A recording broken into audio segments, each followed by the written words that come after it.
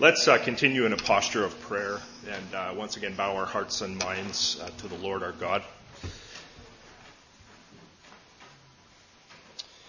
God, you are in heaven and we are in earth.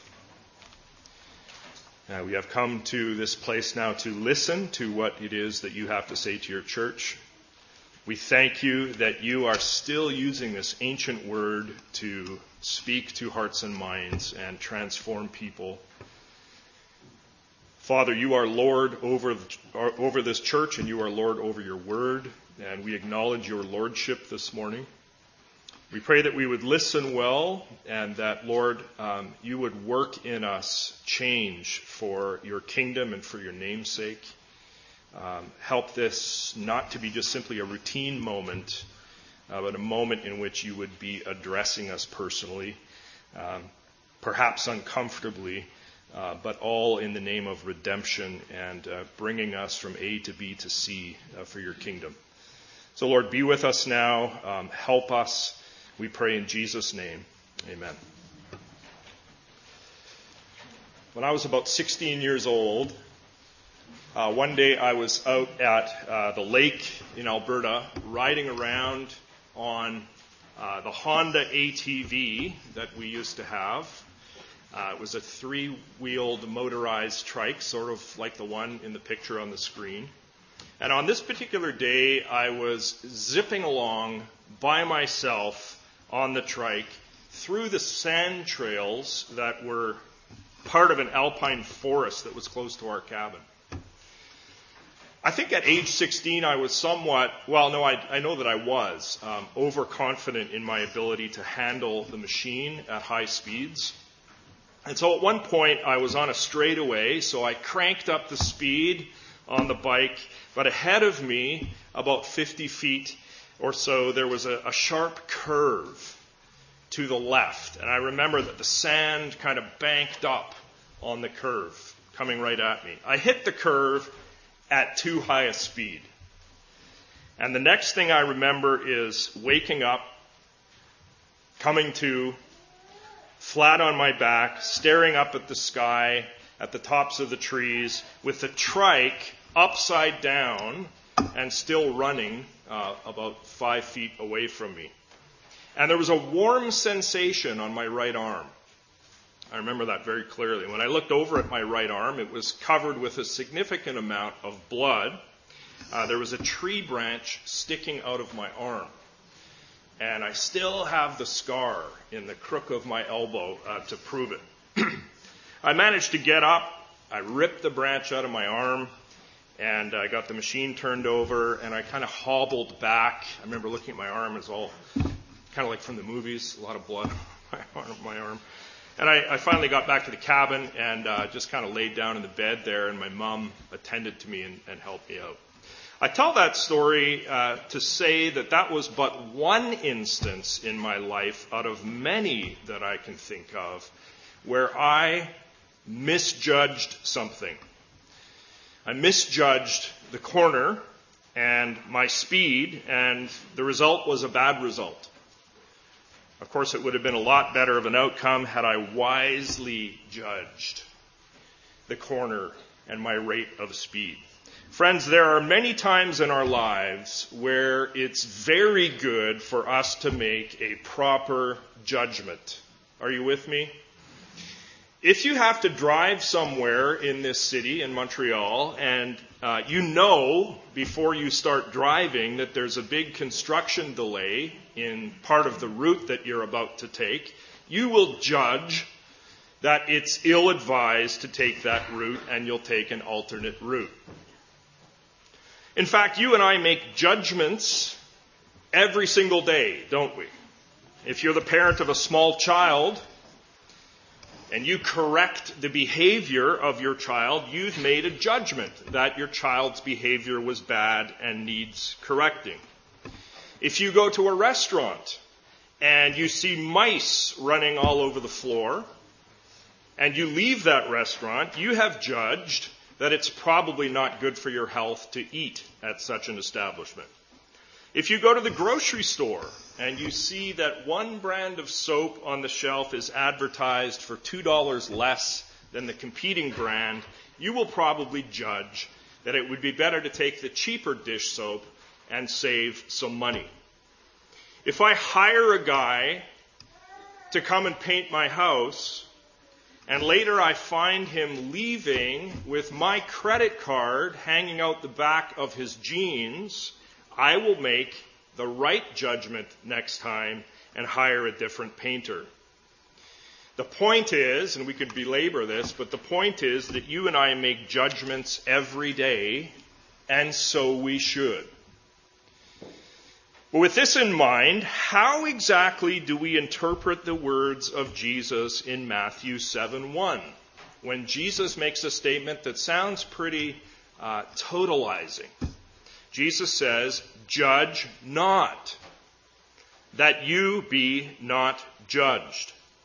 And the question is, what does Jesus mean here precisely?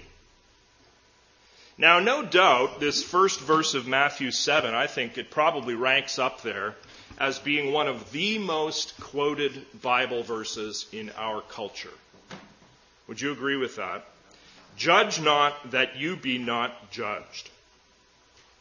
Now, when most people in our culture use this verse, or quote this verse, what they generally mean is something like this: you have no right to bring any comment whatsoever on my actions, on my lifestyle, on the way that I think, the way that I dress, the way that I am, the way that I behave. Judge not, that you be not judged. The prevailing idea in our day is that nobody has any right, not one person is qualified to suggest to another person how to live or how to be. No one has the right to impose his or her worldview or beliefs or morals on another person. And in fact, in our day, we've gone even further than this. Not only are we forbidden from saying to somebody, "Hey, I want to suggest to you that maybe you're a little off here and that there's a better way." Not only are we not allowed to say that, not only are we forbidden from judging, we are actually expected to approve of every and all actions and behaviors. I want to suggest, as we get into our biblical text now, that most times, when Matthew 7:1 is employed by people in our culture, it is employed in a misguided way, or in a way that lacks a basic understanding of what Jesus is actually saying. And feel free to call me judgmental for saying that. I think it's very, very instructive for us to look at this verse, first of all, to look at it in connection with other verses that we find in the immediate context. Would you do that with me? What we notice, interestingly enough, is that Jesus himself clearly makes judgment calls on people in this very passage of Scripture. If you have a Bible in front of you, notice that down in verse 6, Jesus calls certain people dogs and pigs.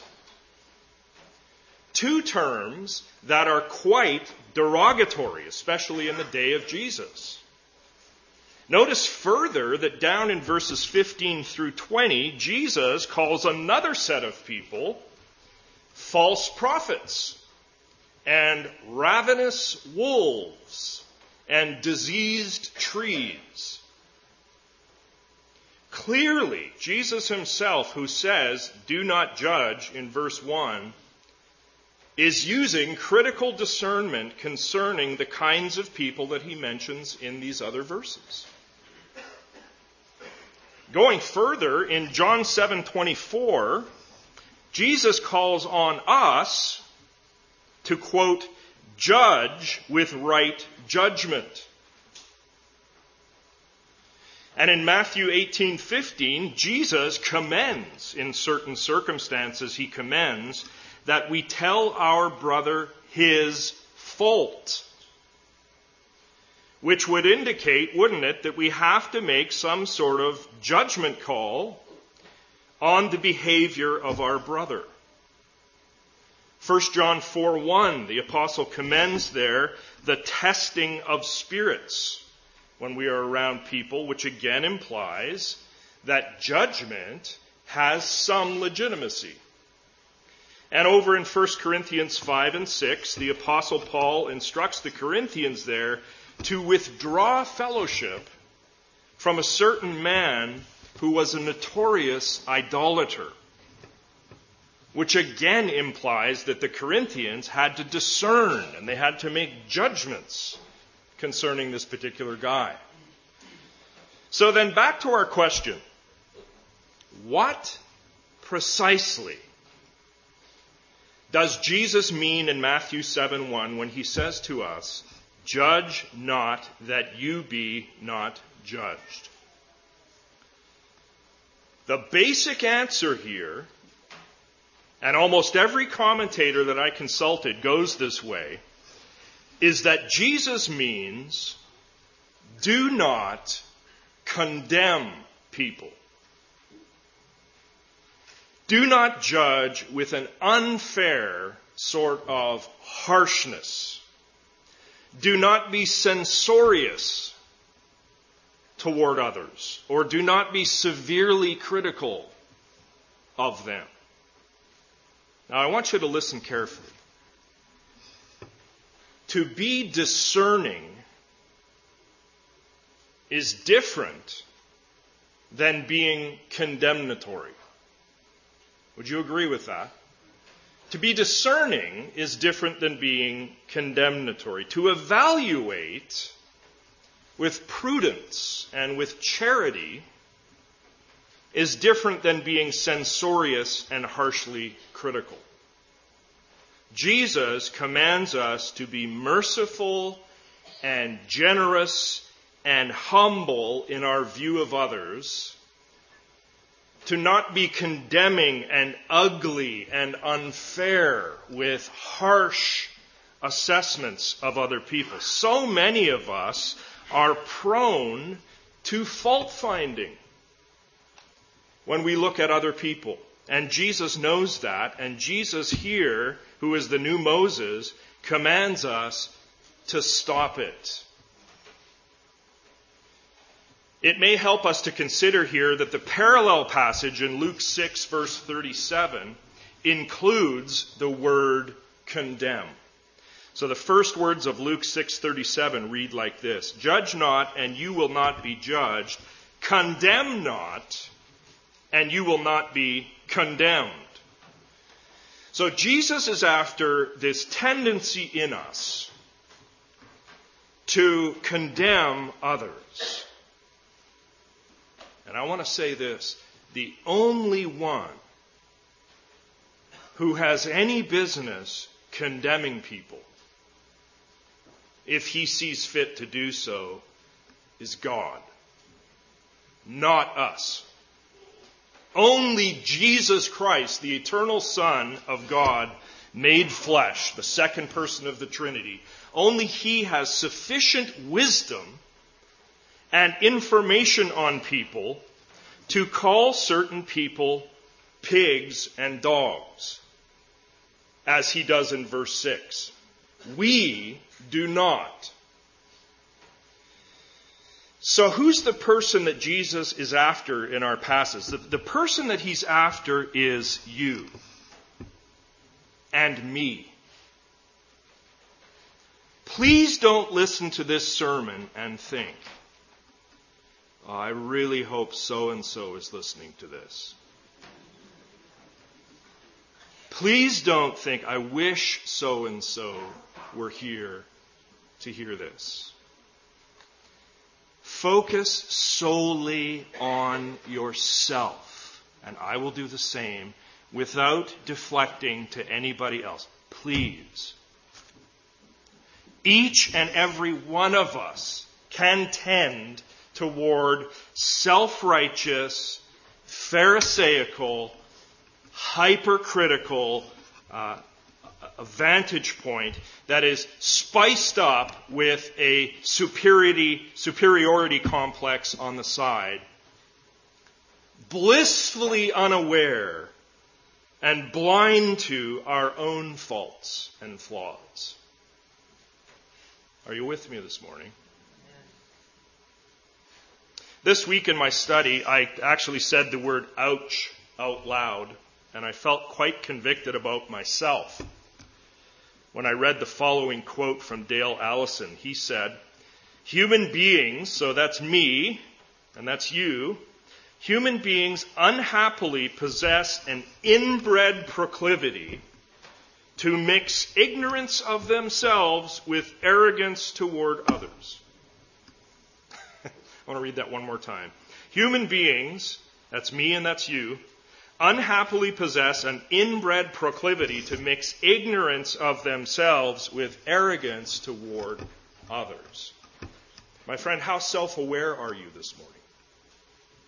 Are you aware of yourself? Jesus is helping us to become aware of ourselves. Jesus in our passage is after the person who condemns others, the person who is severely critical, censorious toward others.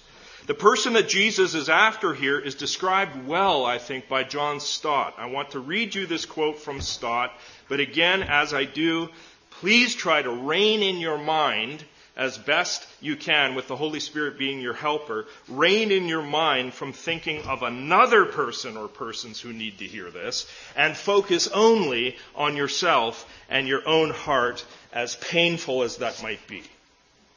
Would you do that? And I will do it too. Let's allow the Spirit this morning to do His heart surgery on us, which He always wants to do.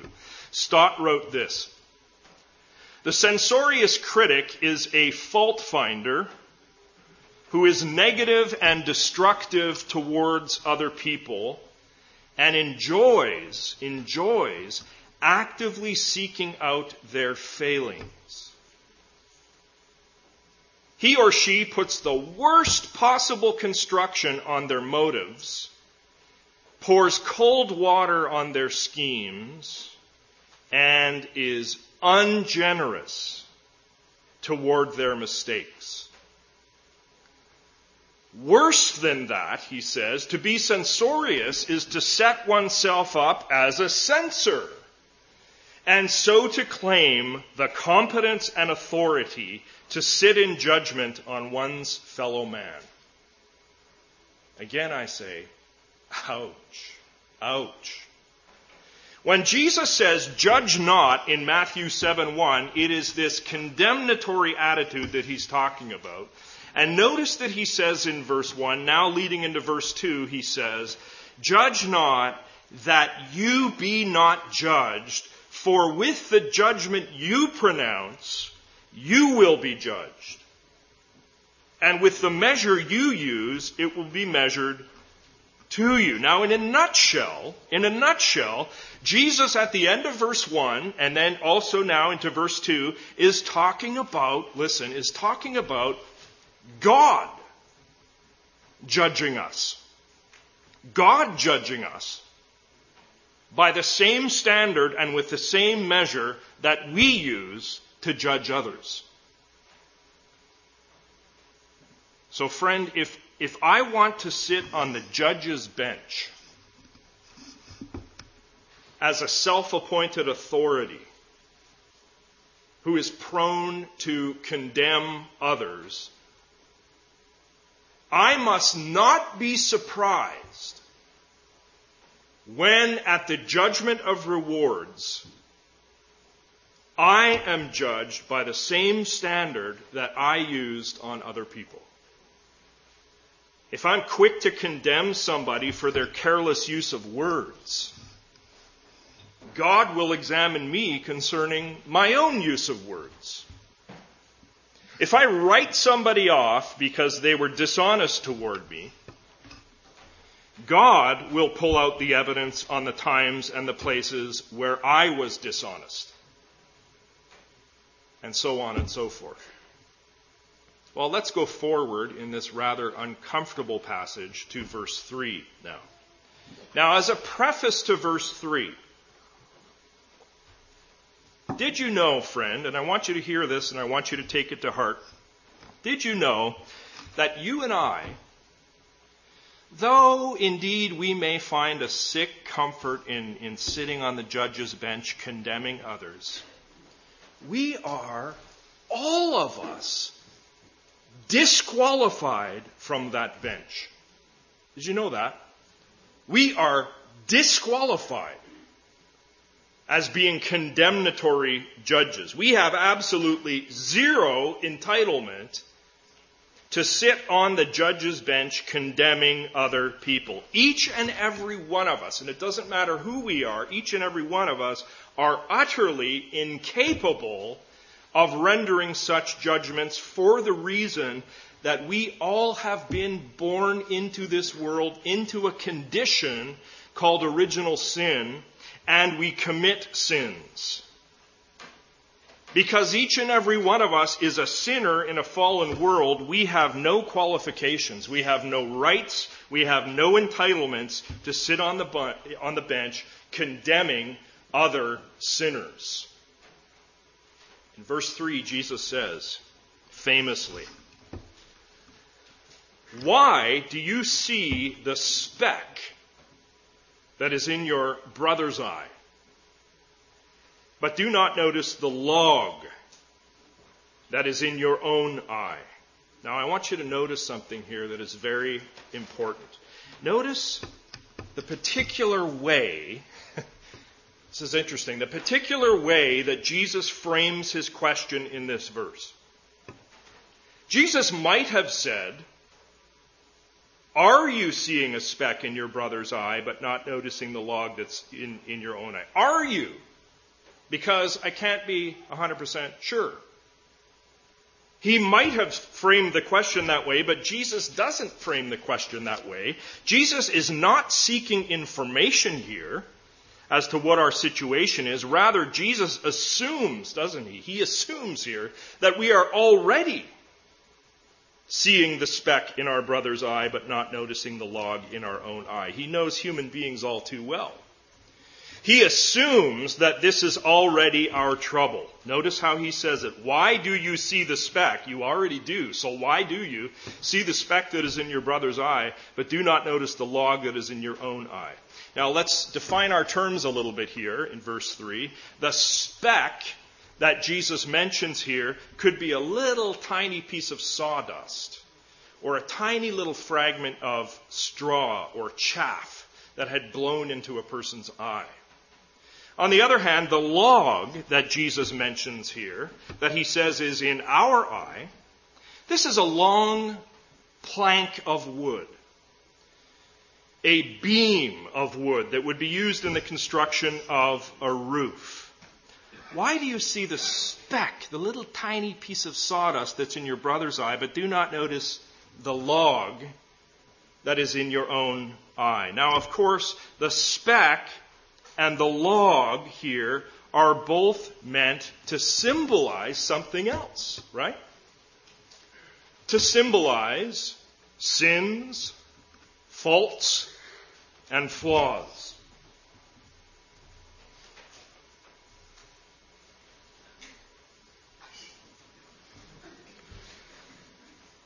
See, friends, what we humans tend to do is we tend to see the tiny speck, the little wrongs or the tiny sins in others, right?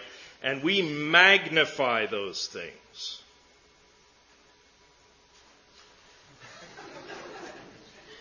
I can't believe how unself-aware you are. You are such an idiot, right? You deserve what you get for your obvious mistake. You need to change. And if you had just listened to me, I have the answers to your problems, right? And all the while, friends, it gets hard to hold that up. All the while, we are blind to our own major issues. We are blissfully unaware of the log that's in our own eye. We are blind to the gravity of our own faults. Now, I would say that Exhibit A of what Jesus is talking about here in the Bible is in the story of David in 2 Samuel chapter 12. David with the plank in his eye. David completely unself-aware as he busily condemns the man who is in Nathan's parable, the rich man who had stolen from the poor man. All the while not realizing, of course, that the rich man in Nathan's parable was David.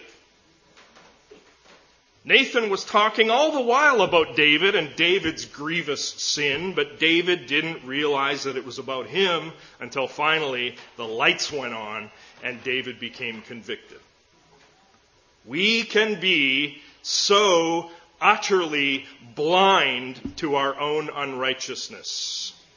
Are you with me this morning? I know this is a difficult word from Jesus, but it's true of all of us. We can be so utterly blind to our own unrighteousness. Paul Tripp tells a great story about blindness to our own unrighteousness from his experience in marriage counseling. You ready for this, married couples?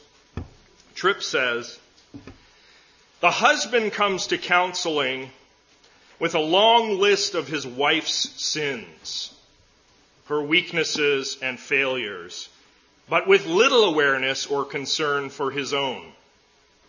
And his wife comes armed with a detailed list of her husband's wrongs, but with little reference to her own.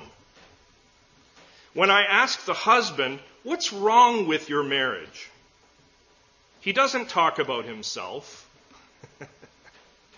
He talks about his wife. And when I ask the wife what is wrong, she doesn't talk about herself. She talks about her husband.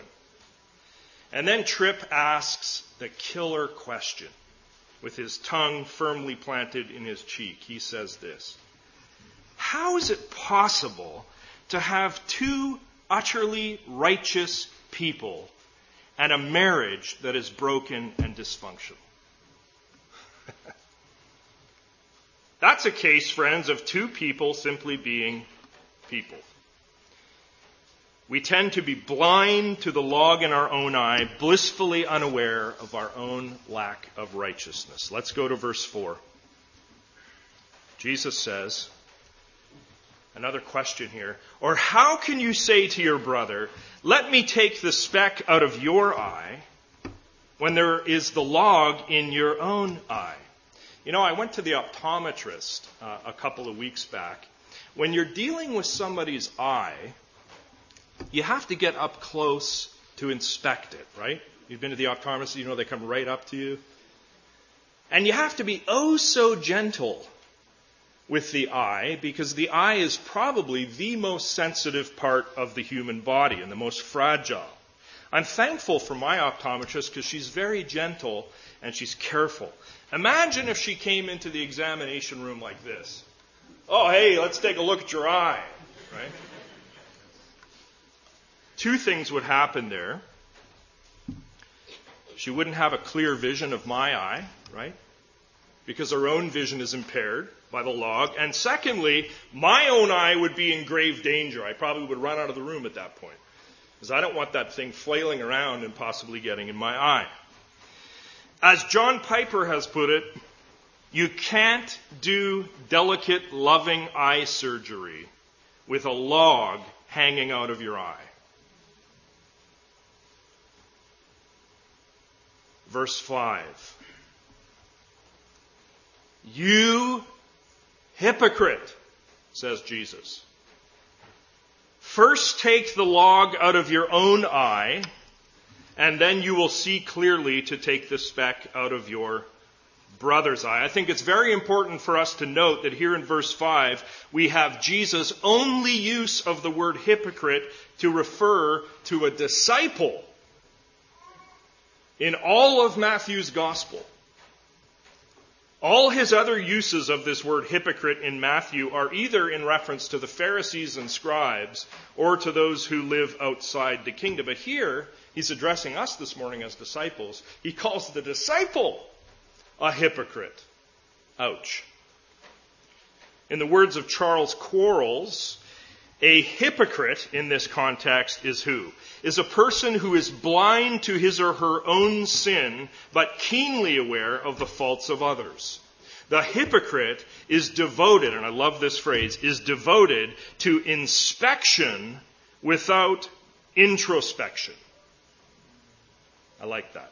Devoted to inspection of others without introspection. That is, judging others, but doing no work to judge himself or herself. As Quarles says, the hypocrite does careful examination of others without any sincere evaluation of himself. Jesus says, you hypocrite, first take the log out of your own eye, and then you will see clearly to take the speck out of your brother's eye. Well, how do we take the log out of our own eye? What is Jesus talking about here? Basically, he's talking about each and every one of us doing some serious self-work. He's talking about taking a long, hard look in the mirror. Are you willing to do that in your life? Taking a long, hard look in the mirror. He's talking about doing some sober self-examination, discerning just what our attitude toward others actually is. Right? Asking questions like, what did I mean precisely when I made that comment to so-and-so?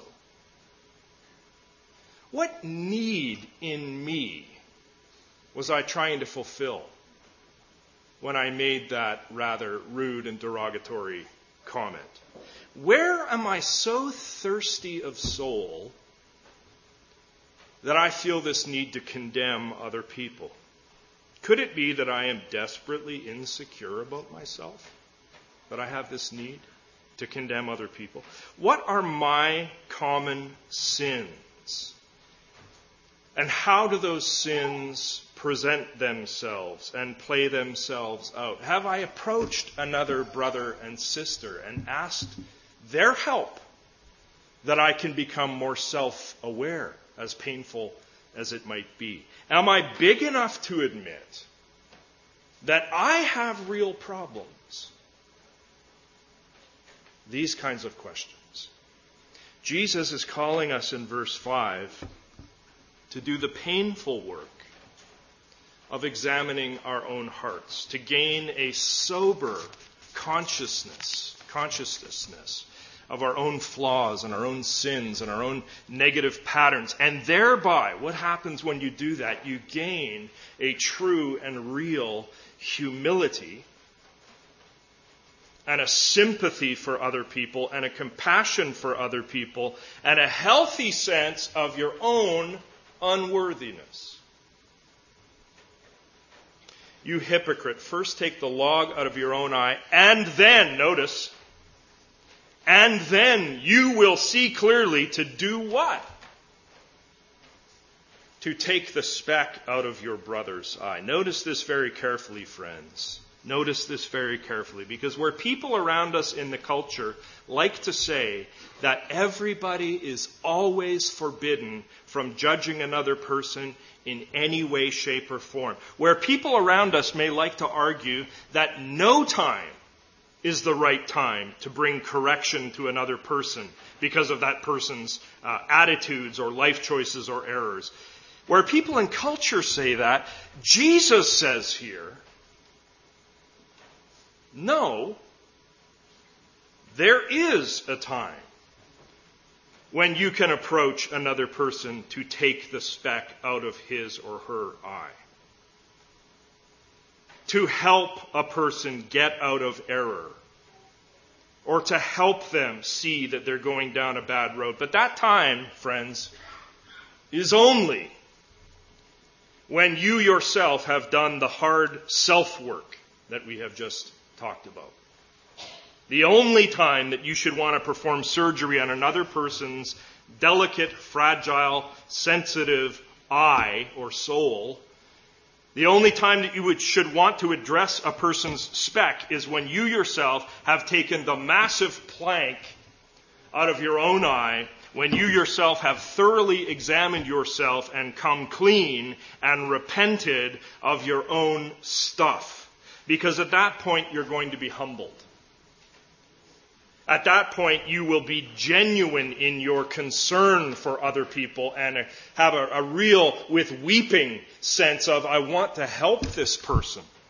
You'll be empathetic and sympathetic because you have a clear view of the horror of your own sin.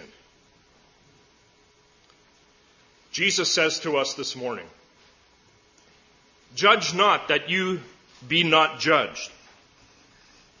For with the judgment you pronounce, you will be judged.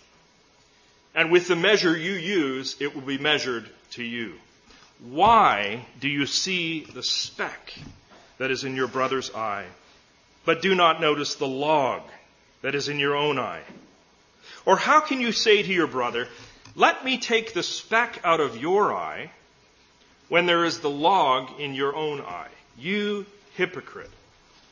First take the log out of your own eye, and then you will see clearly to take the speck out of your brother's eye." And then finally he says to us in verse 6, get this, "Do not give dogs what is holy, and do not throw your pearls before pigs, lest they trample them underfoot and turn to attack you." Now, isn't this fascinating?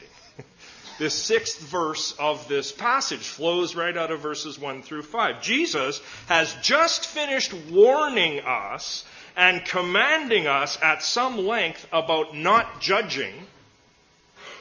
And now suddenly in verse 6, he seems to require us to make judgments on who is a dog and who is a pig.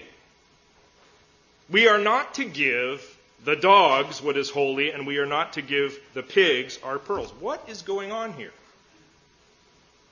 I think the simplest explanation is that verse 6 is like the other side of the seesaw. The counterweight to do not judge. So in other words, if in verses 1 through 5, Jesus has been saying to us, don't be condemnatory toward others, and don't be hypocritical since you yourself have a log in your eye. Then now in verse 6, he gives us the balancing word, which is, don't be foolish though, and pretend that every person in the world is the same and will receive the kingdom message with welcome arms. Don't be naive in thinking that there's no need to discriminate amongst people when you are sharing the gospel. Some people, says Jesus, are dogs, and some are pigs. This is a hard word. I think Jesus is referring to those who he sees as particularly wicked people who will show contempt and who will show irreverence for the Christian message and who will mock the gospel and possibly spit at its messengers. Jesus uses the word pearl, and he also uses the phrase, what is holy, to describe the gospel message. And he clearly says that not every situation, I want you to hear this well, not every situation, not every circumstance or opportunity is a wise situation or opportunity in which to share the gospel. We need to learn to discriminate in the sharing of the Christian witness. I really like here what Scott McKnight has said as he comments on this sixth verse. McKnight says this, we need to ask if speaking up in a given situation will honor or vilify Christ, and then to act accordingly. He says, there is no reason to venture forward if we discern confidently that this will yield nothing but an opportunity for someone to take a shot in public at God and the church. Instead, he says, we need to learn from such discernment to spend our time on those who listen. What this verse teaches us is that we have to learn when to speak and when to walk away. And he says, and I love this, sometimes walking away is the most gospel-honoring thing we can do. Well, having traveled through these first 6 verses of Matthew 7, I trust and I hope that the Holy Spirit has been speaking directly to each and every one of us. I know that for me it certainly was the case in prayer and study this week. Speaking personally, this passage puts big question marks around my own attitudes and my own words and my own actions. So much so, in fact, that I almost despair of being actually able to obey Jesus here. I know, as I read this passage, that I am the guy he describes here with the log in his eye. I'm the guy who can measure out, when I want to, I can measure out some pretty uncharitable judgment on others while failing to see my own stuff. I know that's true of me. I don't think it's any accident that the next place Jesus goes in the Sermon on the Mount is the ask, seek, knock command. I need to get on my knees and pray through for God's grace to grow in holiness and not be the hypocrite that he has described here. I don't think it's any accident that he goes right to prayer after this.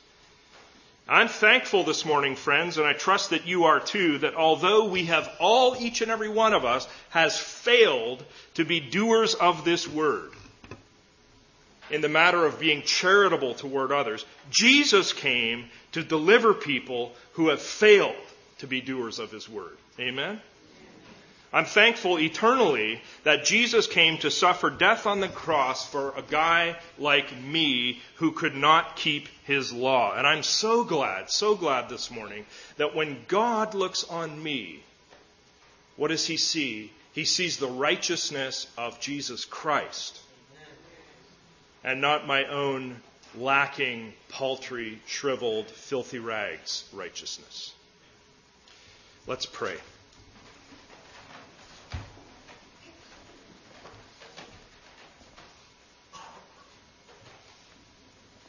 Heavenly Father, you only had so much space in your Bible to talk to us and reveal to us what was super important. And this is one of the things that you chose to reveal, this business about not being condemnatory toward others and being charitable and generous. Father, I pray that for each and every person here, that you would open all of our eyes this week to see ourselves in the way that you would have us view ourselves. To not be blind to our own shortcomings. But Lord, that you would open our eyes, do that painful work in your generous way so that we would be redeemed from our sinful patterns and learn to be merciful and generous toward others in both public and private. I pray these things in the powerful and in the mighty and in the saving name of our loving Savior, Jesus Christ. Amen.